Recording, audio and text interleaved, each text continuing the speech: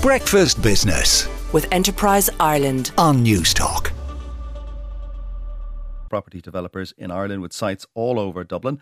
It's currently redeveloping the former Garda headquarters on Harcourt Street, but it's also bringing drafty older buildings up to a much higher specification. And lingering in the background is a notable downturn in the commercial property sector here.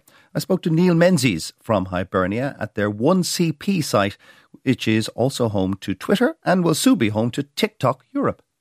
We are in 1CP, 1 Cumberland Place, a building which was originally built in the 70s, which had pretty awful energy rating. You've radically changed things here.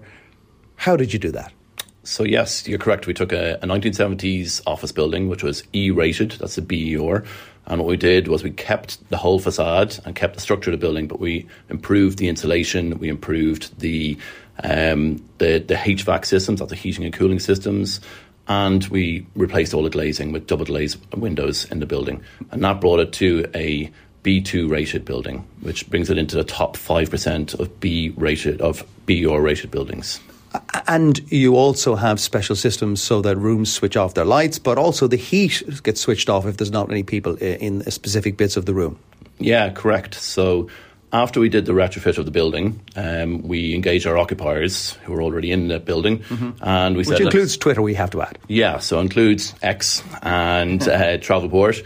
And they were very, very engaged. They see the benefit of moving to more climate resilient and net zero carbon buildings.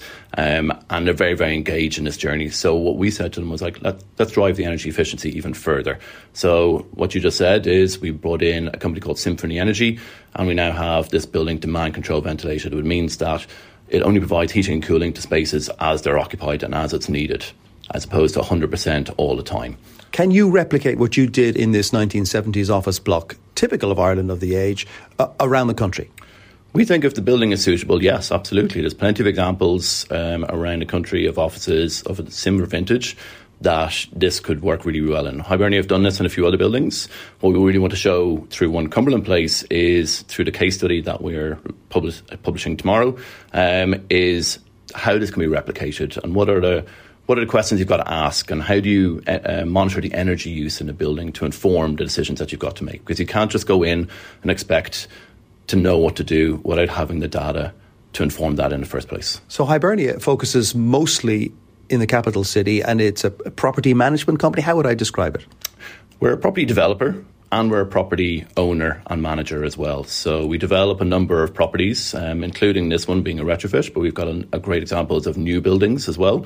And we also manage those long-term as well. So we have our own building managers on the ground.